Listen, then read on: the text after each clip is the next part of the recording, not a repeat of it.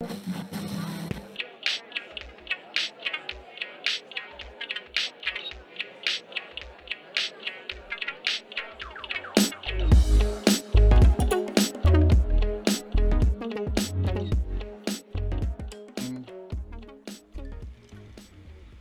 hello there, Dr. James K. Harris. Hello, summertime Dr. Nick Flores. Summertime realness, drinks in hand. You are Oh, listening to Learning on the Job, where Dr. James K. Harris and myself, two recent ish, and I'm going to hold on ish. to that ish, Okay. PhDs of color, navigate and discuss the terrain of higher education in the United States. We discuss all kinds of really public facing things, but also really like background facing things, Um, you just have to listen to no, I'm not going to share it with you here. You got to listen to know and find out. Basically, we're trying not to get fired and we're calling it a learning experience.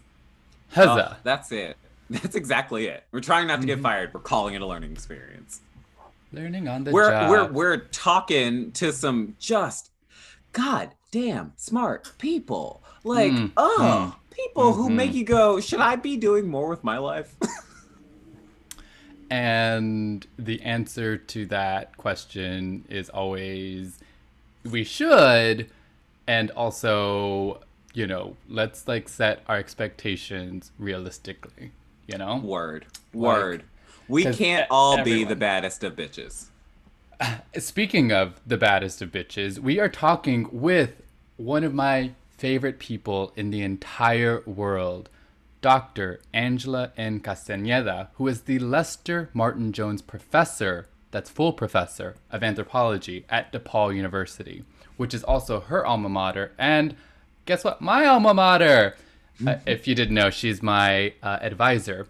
Professor Castañeda's research in Brazil, Colombia, Mexico, and the US has focused on religion, ritual, expressive culture, as well as the cultural politics of reproduction, birth, and motherhood. She is currently and engaging in current research around the intimate labor of doulas. She is herself a doula and practices. So she's unpacking the cultural meanings of attending to birthing people during the transition to parenthood. And she lives in Bloomington, Indiana, where she's also a volunteer birth and postpartum doula for the El Centro Comunal Latino there in Indiana.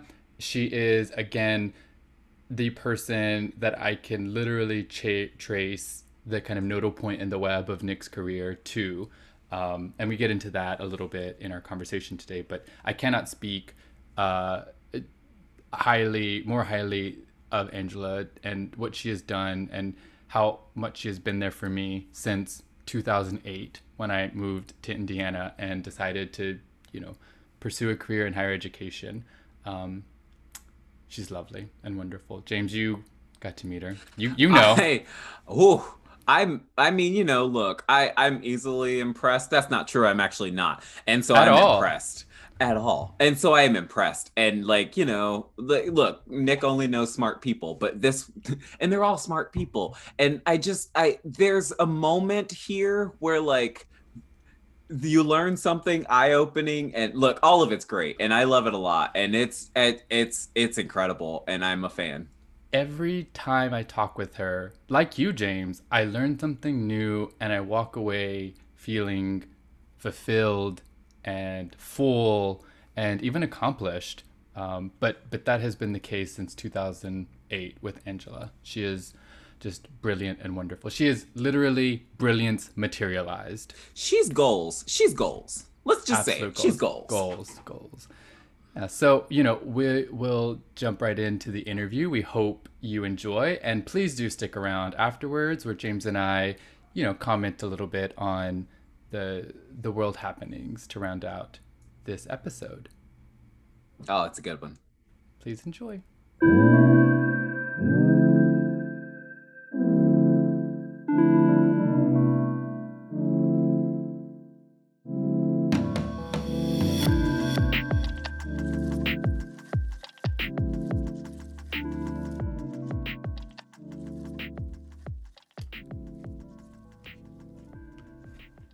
Well, hello, Dr. James K. Harris, and special hello to Dr. Angela Castañeda. How Hello, are y'all? good. How are Oh, you? I'm super excited. It's going to be an amazing ball. It's a ball already. We've got the energy here. We've all got our drinks. It's Yeah. summertime. Angela's like rocking, dear listener, this amazing red lip. I should have worn mine. I wish I'd have got The the cue. Oh my God, the Zoom game. It's on point and I'm not jealous. Oh my Indeed. goodness. I'm so excited to be here. Thank you so much for inviting me. Yes, I honestly, so, listener, as you are aware, James and I are doing the Summer Conversation series, and we are conversing with people who have had meaningful, impactful uh, effects in our lives. And I am actually so happy that you were able to carve out space, uh, Professor Castaneda, Angela, if I may. Absolutely. Um, you are such a light, inspiration, motivation, a source. Angela is not only a full professor of anthropology at DePaul University, but she served as my advisor while I was at DePaul and is likely 80% of 85% of the reason why I have a PhD and why I pursued any of what I'm doing now. We have maintained contact, and I just cannot say enough great and amazing things in your name. It's truly an honor to have you here. So thank you so much for participating. Absolutely, Nick. When anytime I see you in my inbox on in my text, phone call, name popping up on the cell phone, I'm grabbing it right away because you're just such, I mean, I just, care for you so much. And I'm so glad that we've maintained contact. And it's been amazing just I mean, not that I knew that you did amazing things at DePaul, but then like watching you to go on and finish grad school and now in your tenure track career, it's so lovely. It fills my heart, and it's really what like motivates me to like keep doing what I'm doing. So thank you. I'm happy to Gratitude just all watch it. around. I love it so much. I'm No, proud. seriously, all I could do, we could get to the questions, but we should get to the questions because We all should I get do to is the gush. questions, I'll but just before we gush. do, I just will also want to say, like, truly, your name has come. When I said to Nick, we should do a conversation, he was Angela, Angela. We should do. I want Angela first. He's like, you. This has been a long time coming, and when I tell you, Mhm. he comes by the love, honestly. Oh my goodness, that is so sweet. Every which way and sideways, um, for sure. But I'll start. I can start with our first of the four questions to Angela, and that is, what's the first thing you loved learning? So full disclosure, I did listen to all of your summer conversations with all of your other guests. So even before you sent me, the questions, which thank you so much, I did listen to other folks, and I was just wow. All of your guests were amazing, and had such great answers, and it helped me kind of think through it because, well, first of all, your questions are wonderful. I love them and really got me to stop and think and really reflect on things. And so like for this one, I had like a moment, like a specific moment that came to my like flooded my memory. And I was telling my mom about it. She was like, how do you remember? I was like, I just remember this specific moment because I was thinking about something that one of the first things I loved learning really was language, because I did not grow up in a household where we spoke Spanish. I grew up speaking English. My mother spoke English, but my grandmother and my great grandmother spoke Spanish. And would remember going over to my grandmother's house, and I would hear some Spanish, but it wasn't something that was like taught to me, right? But I remember one day like my grandmother giving me this book, and I actually still have it. I went and looked in my son's room to see what it was, and it's just a history of the United States in Spanish. This old book, 1972 publication. And I remember sitting down at my grandmother's house, and I knew how to pronounce like the sounds like phonetically, and I would just sit there, and I was so proud of myself because I would just sit and like try to pronounce every single word in this book and just like read. I don't remember like I knew like I was learning the history of the US, but I was proud of myself that I could like start to formulate and say some of these words. And it was like this moment that really, really stuck with me and was like, oh my gosh, like I love this. I love learning this language. I want to learn this language. And it wasn't until many years later. I mean, I did Spanish in like public school, but we all know Right. how that is. Okay. Yes, we do. And so like, CC. yeah, right. So Donde está el baño? thank you. I was going to go there. Yeah, absolutely. So like, I mean, I did that, and but it wasn't until many years later when I was a junior in high school that you know, sitting there over the loudspeaker, wah wah wah, the announcements, and I remember hearing, you know, you can apply for something to like study abroad or so, and I was like, boom, I'm gonna do it, you know, and I remember filling out the paperwork, and my parents were like, yeah, you know, like they didn't think I would get it, they didn't think I would really go, they thought it was nothing. And then like I made it through the first round, I made it through the second round, and then like the third round, like finalists, like we had to drive to South Bend, Indiana, because I'm from Northwest Indiana, and to go do an interview. And my parents had to be interviewed too. And I remember my parents thinking, "Oh my God, what is happening?" You know, like, is she really going to do this? And then I ended up getting it and was sent to Colombia in South America for a year to finish my high school. And then again, it was there, immersed, like language, which of course language and culture are right, you know, next intertwined. And I just loved it. And that set me up, that experience set me up for so much of the rest of my life. So I think language and like just the love of learning language, and then wanting to learn Portuguese and living in Brazil, and like it just kind of, but I remember it starting from that moment at my grandmother's house with that book and thinking like I could do this, you know? That's Wow. incredible. I have like conservatively 12,000 questions, but I'm going to start with the one that I won't be able to make it past without asking. What do you remember from a people's history of the United States written in Spanish in 1972? Like Oh, what are the kinds of facts about America, I guess is what I'm after. no, yeah. So that's I mean, I think, but the thing about that book, I mean, I was young because this was before my grandmother passed, and she must have passed when I was in third grade. So I was probably in second grade. So I wasn't, it wasn't like the content that I was absorbing. It was more just like pronouncing these words in Spanish about los Estados Unidos y la historia y el Capitolio, and like just basic, it was really just like basic government, like how the government is structured kind of thing. It was not a, I mean, we all know Wow. how these histories of the United States are Yes. written. Mm. So it wasn't it it was not Howard Zinn. It wasn't, you know, it was it For was the best. definitely, yeah. So anyway, yeah, I don't That's really remember incredible. anything else about that. Do you think like just keep pushing on it? Do you think like your interest in learning language was about like because you made this really fascinating connection between language and culture, and I'm wondering like if it was the sort of programmatic like I like learning a new skill of learning a language, or if it was like this doorway into like now I know something about my grandmother that I couldn't understand before, or if it was maybe both. Absolutely. I think it was both of those things. But I think deep down inside, as a young child, I might not have been able to like articulate this. But as I got older, you know, there was a lot of, there were a lot of questions for me always about like, you know, to my mother, like, why didn't you learn Spanish? Why didn't you teach me Spanish?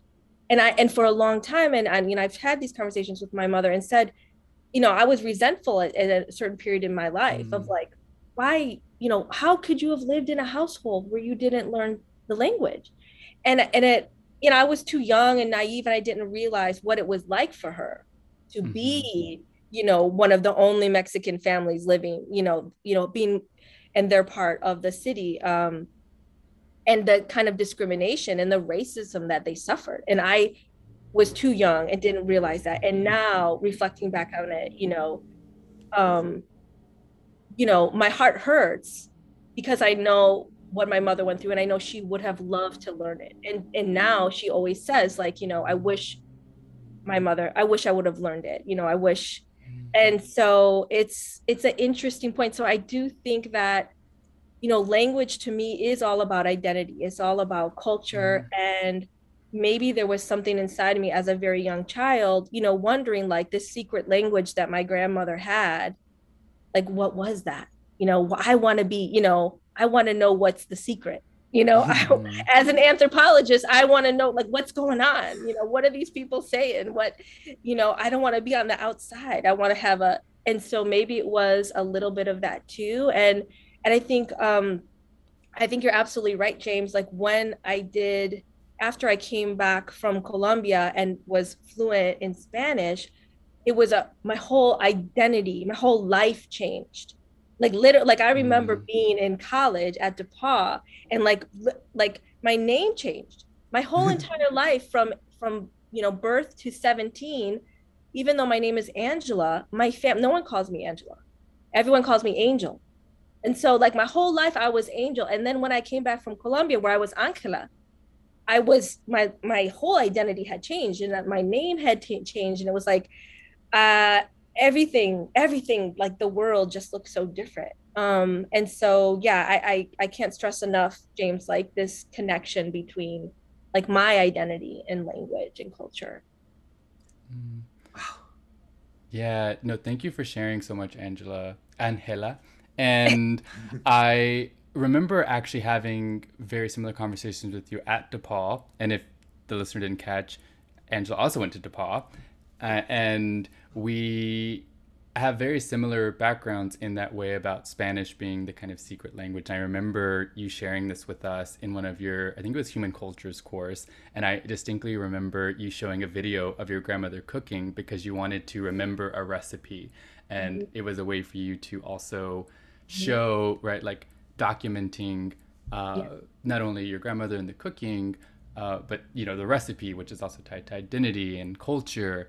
And I'm never going to forget those conversations. And, you know, articulating it in that way, I think is not, or rather, it's more common than I think people are willing to admit, especially among second, third generation Mexicanos, Latinos, you know, Mhm. wherever. And it's because of that articulation of the kind of violence that many of Mhm. our parents or grandparents suffered, right? And so, Can I again, dive in thank a you for little? sharing. Because I have like because this is because I'm fascinated, and also like this feels to me like of a piece of the thing that I don't have with my family, and so I'm very curious about like the way you feel about your mother's decision to not like engage, how what it's like to negotiate that, because at some level like there's both the sense of understanding, right, what it was, but also like your sense that what she did is not what I'm doing. And I guess I wonder like with your own, like, first of all, I don't know, do you have kids, do you want them, whatever, but like in your life sort of as a parent, do you think about that dynamic and how to negotiate it? Like, how do you feel about your mother's choice to not teach you Spanish? I feel like she didn't have a choice.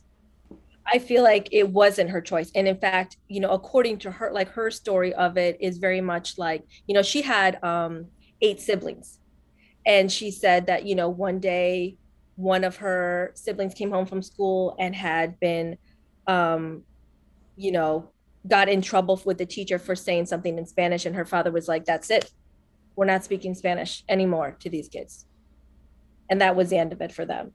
And Mm. so like she never really kind of had that choice, I guess. Like they just kept it this secret language between my grandparents and their friends or my great grandmother or and so between my mother and her siblings they didn't speak Spanish and then that was kind of where it was lost. And also kind of like I mean, yeah, there's just so much here. I mean, I was just at my Mm. parents like you know, last week, and my mother shared a story with me about what it felt like being the only Mexican American person in the neighborhood where we live. It's a house that she lives in now. It's a house I grew up in. So it's, you know, 40 some years she's lived in this house. And and she told me, you know, a story about someone who lives in the neighborhood still lives there that was like horrendous. And I was just like, wow, you know, I mean, these things are still coming out. Mhm. So and then reflecting, James, about like my own I have 2 children, 13 and 8 years old. And this, I don't want to jump to your last question, but it definitely ties into your last question because language is so important. You know, it's if I had even a penny for every time I said en español to my children, like asking them to say whatever they just said in Spanish, I would be a millionaire because I mean, it's the most important thing to me that my children can be feel confident and comfortable expressing themselves in written form and verbally in Spanish and in English. And it's because of where we live, I think because of we don't have any immediate family near us. It's hard, and they're in a school where they're all the time in English, so they are English dominant speakers, and you know it's a constant challenge. And so some way it's like here was my mother not challenged in that way to get me to speak Spanish. I'm on the other side, like challenged. It's just it's a different time. Yeah. It's a different time in the world. And it's like she would wanted to protect me and thought that not learning the language was protecting me. And I want to arm my children with the language and a love and a confidence in their culture and their identity. So I don't know. You're making me think through Look, this. that was an amazing answer, and you've done more than enough. Truly. Yeah. Wow. So I think it might be appropriate for the next question, which is, who was one of your most important teachers? So this one is, of course, my parents, I feel like were really important teachers in my life and still are. I feel like there's so many decisions I can't make without picking up the phone and, you know, getting their sage advice on. But I feel like this question, the person I always go to that I always think of first is Andrew Williams, who was my professor of anthropology at DePauw and was my advisor at DePauw. And I distinctly remember the room in Asbury Hall where I had my first human cultures introductory anthropology class that sometimes I get to teach in, and it's like, woo, it's just strange. But I remember going in and sitting in the front row because I was just a nerd. And like he came in and he put the map of the world like upside down and was like, this is back in the day before we had like all kinds of technology. And he put it upside down and we're all just sitting and he was just like, talking, like doing his thing. I don't know if it was the first day, it might have been the first day. And I remember just being like, does he know it? The map is upside, like I was just so worried for him. Like but obviously it's to get us to force us to think about like, how do we see the world? How do we envision, what does the world look like to us? Right. But he was just so instrumental in opening up my world to anthropology. And not only that, but he was, my advisor, my mentor. He's the one that encouraged me to do the summer research opportunity program at the University of Michigan. Yep. Yeah. Okay. All SROP alum on this call. Right here. Yes. And I did it because Angela was like, you should go get a PhD. You should do this program. And here we are. You can't be what you can't see, and that might be true. Yes. So yeah, he I had never thought about graduate school. I didn't, but I knew that, Andrew had made such an amazing impact in my life. Like, going into his office and like sitting down with him and having these one-on-ones and like figuring out my life and like encouraging me to study abroad in Brazil and, encouraging me to apply to graduate school. Like all that was him.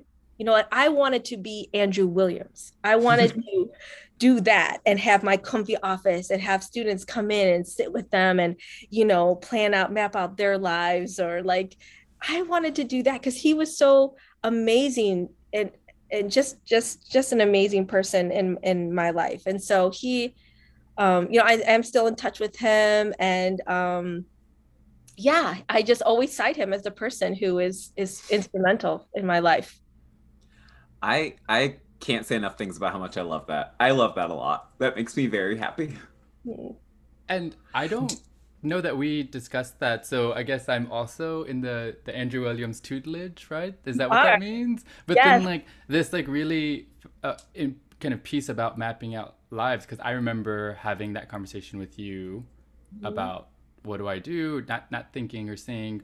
And it's really encouraging to hear that you're still in contact with him. And I mean, just personally, I'm curious, what office was his in Asbury? Because I remember having all kinds of conversations. Was he on the second floor or the third floor? He was on the third floor Okay. in Matthew Awari's. If you knew where Okay. Matthew Awari's office, that was Andrew Williams' office. Wow. Okay. Sorry, that's just like the insider. I loved it. I love the inside baseball. Please don't stop. I can't. I have. Okay. We have more questions, but I kind of almost have a follow-up, which is just like, and I've been thinking this a lot as we've been asking people this question about who's your greatest teacher. But like, I guess what I'm wondering is like, do you have a sense of what part of what part of your pedagogy you got from them? Mm. Mm-hmm. Mm-hmm. That's a good question. I mean, if I think about I feel like he was just really good at facilitating, like his ability to facilitate classroom discussions, like to make people feel comfortable in the space, but also noting that it needs to be like a brave space, like where we have to challenge ourselves, right? I feel like that's something that I kind of try to strive for in my classes. He wasn't up there and lecturing, on and on. He made the space comfortable so that we could get down to it.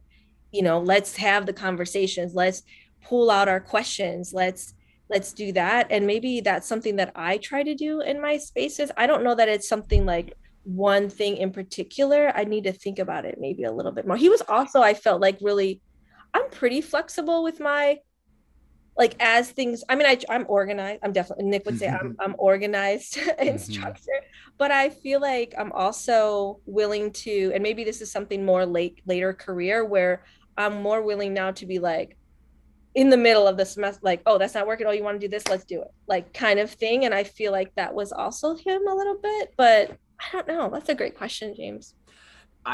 I love that the not knowing is fine for me. I'm so interested in this, like, because I think I've spent a lot of time, because this whole summer has just been us like asking who are our influences and sort of trying to disentangle what that looks like and what that means. And along the way, I've just been thinking about like, yeah, what do we learn from the people we learn things from? Like, this is someone who taught me a lot, but I guess like now I'm at the place where I'm wondering like, and what specifically is it that I think I took away from that? And so and maybe it's vibes, right? Maybe the answer is actually like that he taught you how to run a classroom where you're flexible. And like, that's a thing that not everybody does. Right. And you know what you're making me think too, is I feel like he made me feel seen. There. That's real and hard. Yes. And that's what I want to do. I was someone in his class. He knew me. I felt that. And maybe that's also what I so appreciated and what I want to try to do too. I know I'm not always successful, but like I want to try to do that too. I honestly think that trying makes the difference. So that's incredible. All right. I think maybe if we're ready, I will grab our next question, which is just sort of like, okay, so how do you cope with uncomfortable or uneasy situations in your work or otherwise? So I am an Aquarius, and as an Aquarius, my default is silence.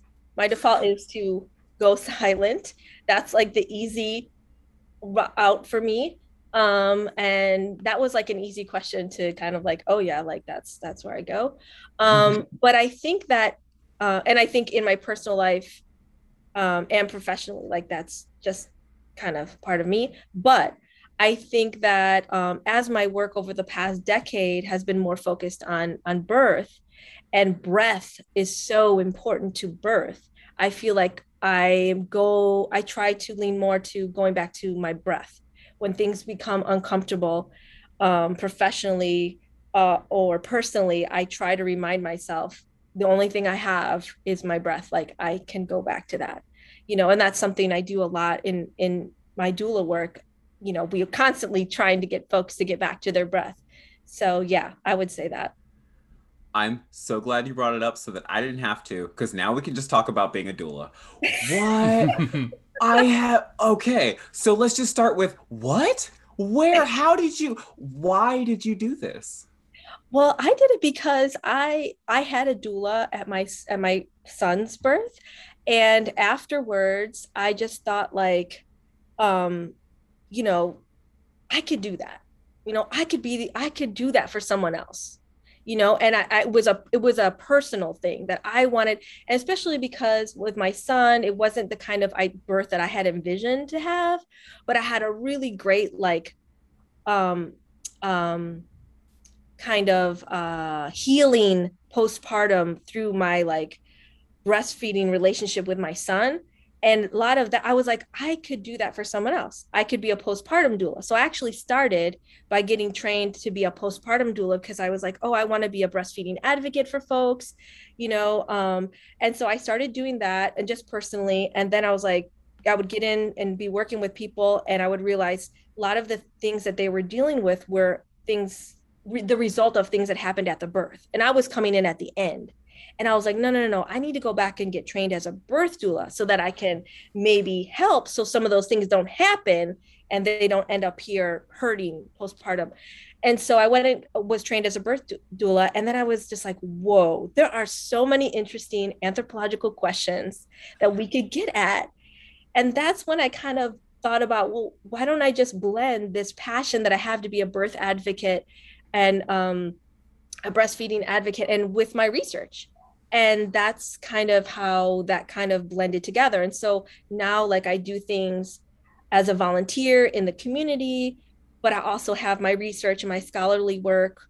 So yeah, it's just beautifully blended together, and being mindful of your breath is so much at the heart of what we do. And which is interesting now, given COVID and the coronavirus and all this stuff. I mean, talk about politics of breath that we're living, right? And then here we are as a doula and thinking about birth and how breath is so important. I mean, it's just so many things going on. So have you been doulaing during the time of COVID? Yes, have. But I just not in 2020, but in this 2021, when I was able to get vaccinated, then I was able to go into the hospital. Mm-hmm. And are you finding that is it the same? Does it feel like something has changed? Oh yeah. I mean, you do mean procedurally protocols have definitely changed. I guess I mean all of it. Because all of it. Yeah. I mean, protocols have changed in terms of who's even allowed to be there, right? How many people are allowed to be there? In the past, there could be a whole family, waiting in the waiting room, or several other people actually in the room as a person is birthing. And now it's just maybe a partner and maybe a doula, And so there's protocols about in some hospitals, you could not leave the room. Once you came in, there was no leaving the room. And normally you can go in and out of the room. You could go to the cafeteria. There's a snack room. So there's that kind of stuff. And then, of course, everyone has their masks on, although they usually test the laboring person to see, and then they don't have to. Usually in the hospitals I've been, they haven't had to wear a mask. It's asking a lot of a person giving birth. Yeah. And it definitely feels, I don't know. I mean, the births that I have gone to, again, have been in 2021, when I feel like it would have been much different in 2020, when we were still, I mean, I don't know. I don't even know where we are right now with coronavirus. And so I guess part of why I'm asking is I'm thinking a lot about what you're saying about how there used to be a lot more people and now it's maybe you and a partner. And I'm wondering if because it seems like part of when I learned that you were dueling on the side, I thought, how? Because teaching is so much emotional labor, and then birth is so much emotional labor. And it seems like if you're the only person in the room, does it feel like it's more or the same?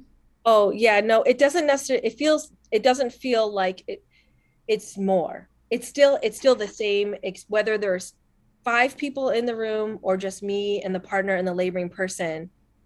Whatever energy and stuff is, I'm carrying all that. I feel all that. I have all that. And I will say, James, that I mean, there was, quite a period where I didn't really I wasn't going to any births during the academic year. If something would come up in the summer, then maybe I would do it. Because you're right. It was too much. And really the too much part of it is when you're a doula, you're on call for, at least 2 weeks before their due date and 2 weeks after. That's a month of your life that you are just I'm not going anywhere far.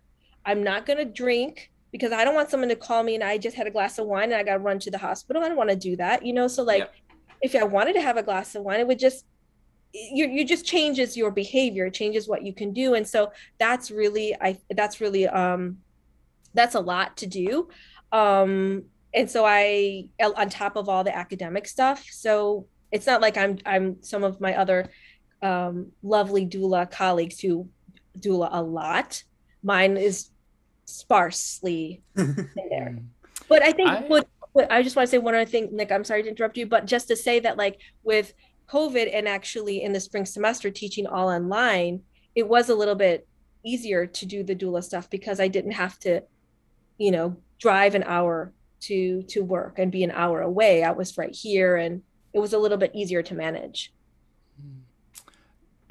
my question is more, I think, practical and pragmatic, and that is simply, does one get on Angie's list to find a doula? Like, what kind of network circulation exists among, like, because I am born with a body that will likely not give birth, and so, or will not give birth, not likely, it will not give Yeah, birth. no, he's made a And choice. so, and so, I'm curious about the kind of networks that you now are embedded in and how you become a part of them and what type of kind of circulations existed that you kind of became a part of, I guess. Right. Yeah, no, that's a really good question, Nick. There's lots of professional organizations, because the whole doula has become professionalized in many ways for good, there's pros and cons to that whole thing, which we don't need to get into now, but like, so if you're an active member of Doulas of North America, which is the largest and oldest professional doula organization,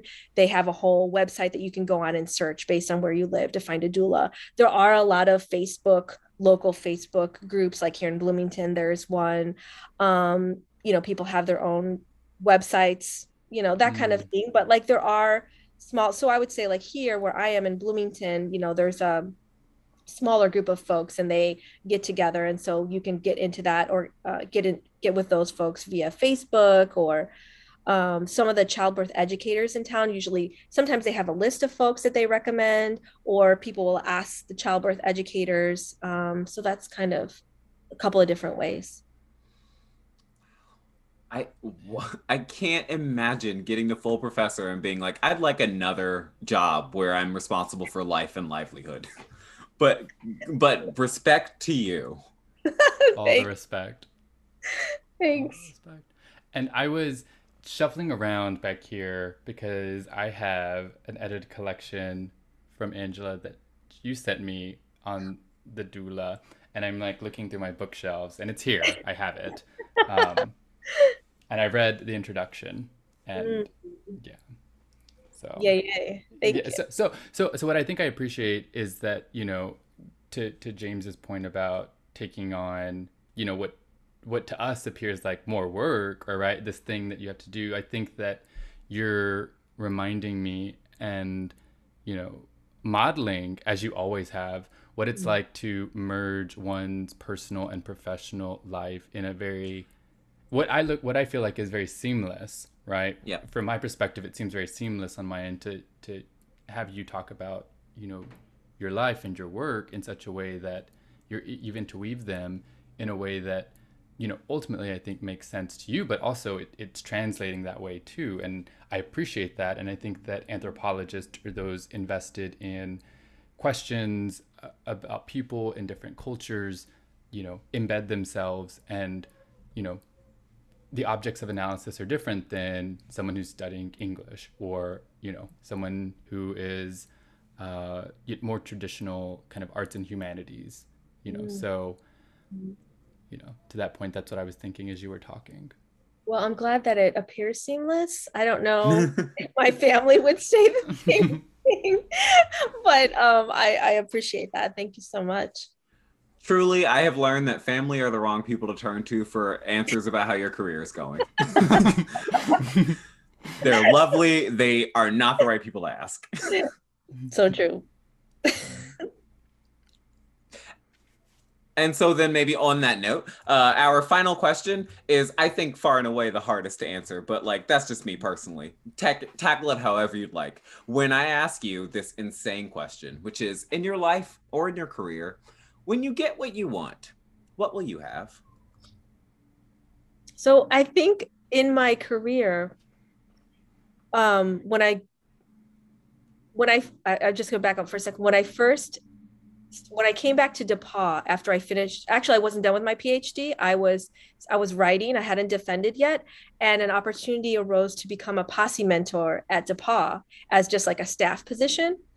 And so I went and I interviewed for that, and I remember I forgot who the person's not no longer at DePauw, vice president, had asked me, well, where do you see yourself in 10 years, or what do you want in your career? And I was like, oh, I want to have this office, this like cozy office with all these books and like a line of students outside waiting to see me, and or just maybe not a line, some students interested in seeing me.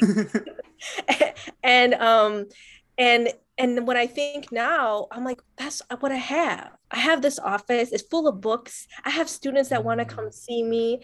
I feel like, I mean, I'm a full professor, which I know you mentioned that a couple of times, and it's still, to me, it's just like, I guess I am. Like I don't really, that hasn't Oh quite yeah, living the dream. You're fully living the dream. And so I feel like professionally, like that, I have that, and that's wonderful, and I love that. That doesn't mean that I don't know, I that there aren't other things like that I would still want. But I think for me, this question, I focused more on like the personal aspect of it, and it goes back to the whole our language conversation with the first question, which is like, what do I want personally? Like, what will I have? When I've gotten everything I want personally, or I forgot how you worded it, James, but it's like I will have children who feel confident and who feel connected with their Mexican American ancestry, their identity, their language, their culture. That to me would be like amazing. Like if that's what I have, that's what I want so much more than anything else, personally. And so, yeah, That's incredible and beautiful. And Do you have a inspiring. sense of like what that connection looks like? Is it linguistic? Is it sort of like the food? Like how when they're connected, what does that operationalize as? first, for me, it's very much linguistic.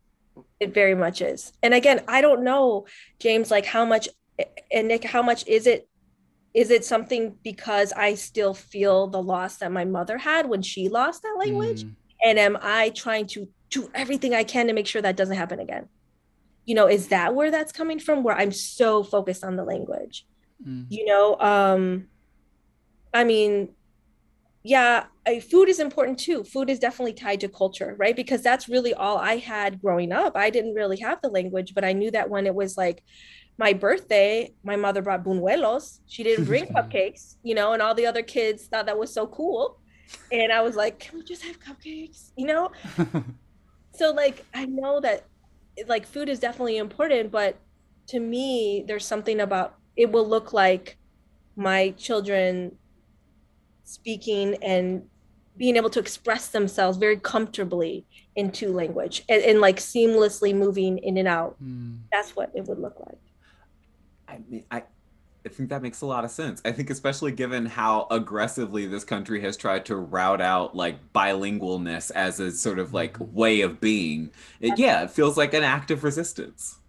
Absolutely, it is. Absolutely. And so it's like in some ways, is it, you know, if my children are able to do that, like will I feel like that's made up for what my mother was taken away from her?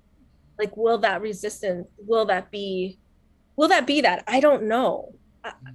But You know, yeah. I think as you're talking to, I mean, culture, like language, shift, change, and it's dynamic, it's unfolding, it's porous, right? And so, based on what you've shared with us, and I can't believe your son is 13. I remember seeing him when he was like 2 and 3. Wow. And you know, Yeah, like, you're old. you know, as you're communicating with us, I think that there's this piece here that, you know, you you have an external affirmation obviously from me and I think James about, you know, you Oh, are doing what you're doing and like you're setting them up for more success than we can even realize in moments, you know, that I think that sometimes we can, for better or for worse, have blinders on that are tethered directly to insecurity or to anxiety or to past selves that in many ways sometimes help sharpen, you know, the things that we are gifting, kind of not only for ourselves but to, you know, in your case your children, or I'm a direct descendant of your gifts, you know, I am. And like I think that, you know, if I could be any indication about what success looks like when they encounter you, then it is only like you they are going to rule the worlds and they're going to conquer the worlds that they create and that they invent. So, you know, I think you're doing amazing. And this is making me all emotional because I'm thinking about my mom now. And, you know, I think I'm hearing a lot. And James, before we got on the podcast, was also sharing he's actually in Ohio with his mother celebrating a birthday with her. And so yep. mother also is like a theme right now in the kind of caregiving that Yeah. that mothers have and give, I think is something that for those of us who are lucky enough, and it sounds like we really are, even with, you know, trepidation at times based on, you know, how we were raised, you know, I think that we're all very fortunate. And I'm grateful to be having this conversation with you, James and Angela. And, you know, I'm thinking about, you know, the things that my mom wants and that she had imagined and that she had envisioned. And it doesn't always look like maybe the way that she could have, you know, could have even conceived of or imagined. And so this is just my really long belabored rant of just being like, you do it, like you don't need this, but like external affirmation and validation on our end, like I do Look, need you it. don't need this, but let me just say, I love my mom a ton. I think she's great. I came all the way to Dayton for her. But I could sign up for a mom who insisted on learning Spanish. That's like it's those little steps, right? It's like it's all the things you don't realize are going to make a huge impact when you later look back and you're like, how was I raised in the world? What were the values that I was given? And it's like there's no understating how important it is that you were raised in a household where difference is okay. mm, Yes, absolutely. Absolutely. And yeah, I think especially for those of us who grew up in like non-white, sort of traditional households, like being reminded that our way of being in the world is valid and that we are allowed to be who we are and we're allowed to speak the way we speak and we're allowed to show up the way we show up. It's like it doesn't you don't realize until you spent your whole life never being told that how much it would have mattered if you had been. mm. That is the truth. James is also one of my favorite people because he does these things very regularly with us where he just will like drop this little nugget of like just I have not, and I'm like, oh. no. I have heard James drop these on your podcast. I know this is his, like he does. Look, Yeah. I am the great synthesizer of brilliant things other people already said. You know, it's a skill that not everyone has, James. So here we are. Yeah, absolutely. Absolutely. Yeah, I'm just here to look pretty. So And you're nailing it. You are. you know, sans a red lip, I think that I can I'm doing all right. I'm not hurt. No complaints on this end. Angela, we are, you know, rounding out. Is there anything you'd like, you know, to share or to promote or to, you know, round out the conversation with? I just want us all to take a deep breath. Mm. And just, I'm going to be thinking about breath for the next week. Like my mind is blown and I will be unpacking it for a very long time. Will you lead us in a deep breath, Angela? yeah, absolutely. Absolutely. So let's all just relax your shoulders, relax your face, close your eyes, take a deep breath in through your nose.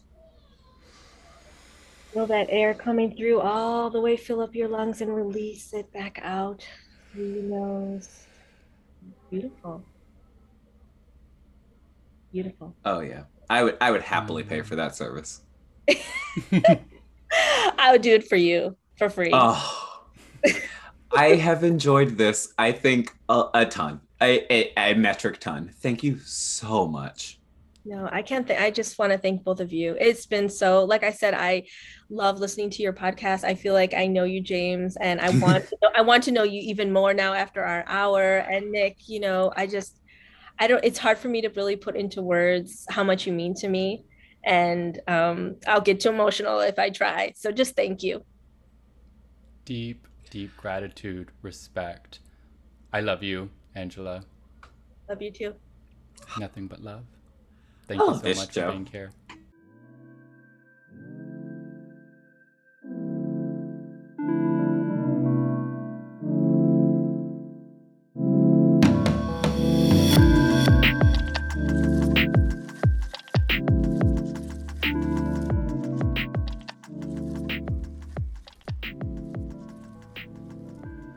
Hi there. Wasn't that just lovely? I'm still in tears. I have thoughts about my breath that I will never get over. I can't stop thinking about and hearing myself breathing. Yeah. Man, we I should might all be that thoughtful. Seriously. And I would recommend nose breathing, your mouth breather. That's what I would recommend. You're nasty. I would definitely, use your nose. No, your mouth I've breather. made my choice and I'm standing by it. We can hear it. No. Joking. So, we are now rounding out this episode, and we like to frame, the last section with a few questions, which I will pose first over to James, and that is, what you reading, friend? So I'm back to reading some texts that are like, scholarly. I've been reading a lot of fiction. I've been just reading a ton of fiction, just like embracing stories and storytellers. And I'm trying to get back into like criticism and what does writing criticism look like as I'm getting back into the mode of like, oh, right, this book, it has to happen this fall. And so I'm finishing up the intro, and so I've been reading other people's work, and I've landed on Karen Jamie's really fascinating new book out of NYU Press, The Queer Nuyorican, Racialized Sexualities and Aesthetics in Losiada. It is a really fascinating take on how to talk about New York City. And so I've been thinking a lot about like, how do we narrate identity? How do we narrate sort of the specificity of geography? And it is a book that has a lot to say about both of those things. Like, what does place mean? What does identity mean? Where does identity meet place? And for, especially in our context, like working in the Bronx, where so many of our students are Dominican and Puerto Rican, sort of making sense out of this, like the specificity of this identity is, I think, a deeper project than often gets credit. And so we're, dealing with a Munoz alum who is also sort of working in the sort of Jose Munoz tradition. And it is a really fascinating book that has a lot of like critical and sort of methodological interventions that are absolutely worth looking into. Yeah, thank you for sharing. I definitely think I need to probably know this. So thank you for sharing. And it seems to take on particular relevance and urgency because now you are in New York City, and absolutely many of your students are also, coming from varied backgrounds, and so, it won't hurt you by any means. Absolutely. Yeah. And since you're selfish and don't like to ask me questions, I am reading. I didn't ask and I don't care, but since you have and to you tell me, never what do, are you and reading, you never, Nick? never do. God. Well, I'm still on my little academic, syllabus for the summer, and I am starting to think about a second project that I started out at OSU with some colleagues.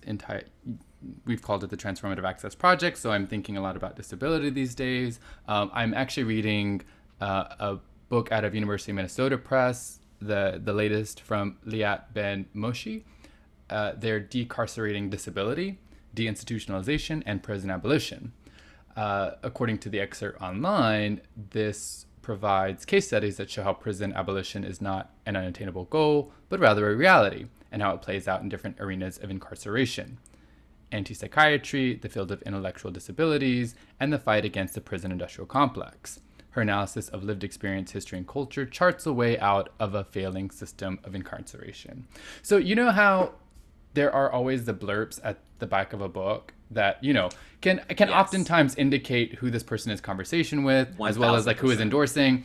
I'm just going to say Angela Davis, Allison Kafer, and Dean Spade have all blurbed this book, and so it's one that I just feel like I need to know anyway. What do So I have not to that do that's to get like Angela Davis and Dean Spade to blurb my book? Like, I don't. So I'm thrilled, and they are actually also a colleague in the University of Illinois system, but they're up at Chicago. So maybe one day we will get to meet each other as I parse my way through. I'm excited. go I'm off, really, really University excited. of Illinois. Quite proud. Come through. Yeah. So I'm excited about it. sounds great. I mean, I'm excited. I'm as excited as you can be about prison abolition, and you know, I mean, hey, the I think those carceral of us who are state. excited about prison abolition are as excited about prison abolition as we are exhausted about prison. fair and true. Friend, what you thinking? So I am thinking that I am so ready. I've had such a long day today in particular that really all that's on my mind right now is making myself a mezcal drink and sitting up on my rooftop. And we have had such oppressive heat lately. I'm talking like 90, like in the 90s, feeling like it's in the hundreds in central Illinois. And you couple that with the humidity, and it is not only oppressive, it's actually disrespectful. And today happens to be a day where it is in the mid 70s and the humidity is it's there, but it's not, you know, as high as it has been over the past few weeks. And so I really want to just kind of go up there and spend some time with myself, maybe get into more of this book as I'm also drinking a mezcal drink a little bit. And really, really starting to focus on preserving my energy because, you know, something that didn't make its way into the interview, but that we talked about shortly after we interviewed Angela was she has 2 children who are about to start school next week. Children Oof, in 'cause it's junior high and middle back school, to and school time. it's back to school time, and I was in utter shock as we said that, and Yep. my mouth was literally open, and I was thinking, holy shit, like it's here, and so I need to start Yep. preserving all my energy. So there's that, friend. What you thinking? Honestly, a lot of that. I'm mostly thinking about a lot of that. I'm realizing now, as we were having that conversation at the end of our sort of conversation earlier, I was like, oh, that's right, because this is it. Like it's the end of July, which means on like Monday it's August, and I have to get back into the swing of doing things. And so I've just been thinking about like work and getting the work schedule ready and getting ready to head back into work. I've been thinking a lot about like CUNY recently made the news, and so we'll maybe drop this. We'll drop this in the show notes. But CUNY recently made the news because we have decided that we are going to be canceling student debt for all the students who have a leftover balance during the pandemic. So any student who managed to like accrue a balance they were not able to pay off for the pandemic, CUNY is going to pay those bills. And if you already paid your bills and you're like, wait, what about me? They're going to give you $200, which feels like a little bit of a slap in the face, but it's better than nothing. And so I've been thinking a lot about like what it looks like to move forward from here, and both how that feels like a really cool move. We talked a lot about like student debt forgiveness on this show, and also if you're inside the CUNY system, you maybe are a bit aware that like we've been having a long conversation about the misappropriation of funds, and I'm not entirely sure this solves that problem. And so just been thinking a lot about school and getting back into the swing and the minutia and all the details and all the infighting, and here we go again, I guess. But like, you know, it's always the same and a little bit different. And so like, what does this in-person semester look like? And what does prepared mean in this context? And Delta's out here. Delta's just out here. Delta is out doing- here eating the unvaccinated alive. And what does that mean for all those of us who might have to work with those people? So it's just, it's a lot of uncertainty, and I'm leaning into like, I'm ready to get out of my house, and I'm ready to be back to doing what I loved. I think I've been saying, as long as we've had this show, I would like to do the job I was hired to do. Like, I want to get back into my classroom. I want to teach again. I like that. I'm good at it. And so, yeah, both excited about that and also anxious about what it's going to look like. Very that. Very, very that.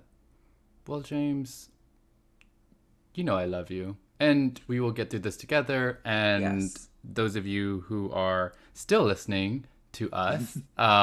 We A, appreciate you, and B, you'll hear all about it in the months to come. Oh my God, will you? I think we might also take just a very short hiatus, a short break. So after this episode, there may be a little time either before our next one or shortly after the next one. So just kind of a heads up, we will absolutely be back by the time shit gets real. Yeah. But we are gonna need to take at least a little bit of a nap.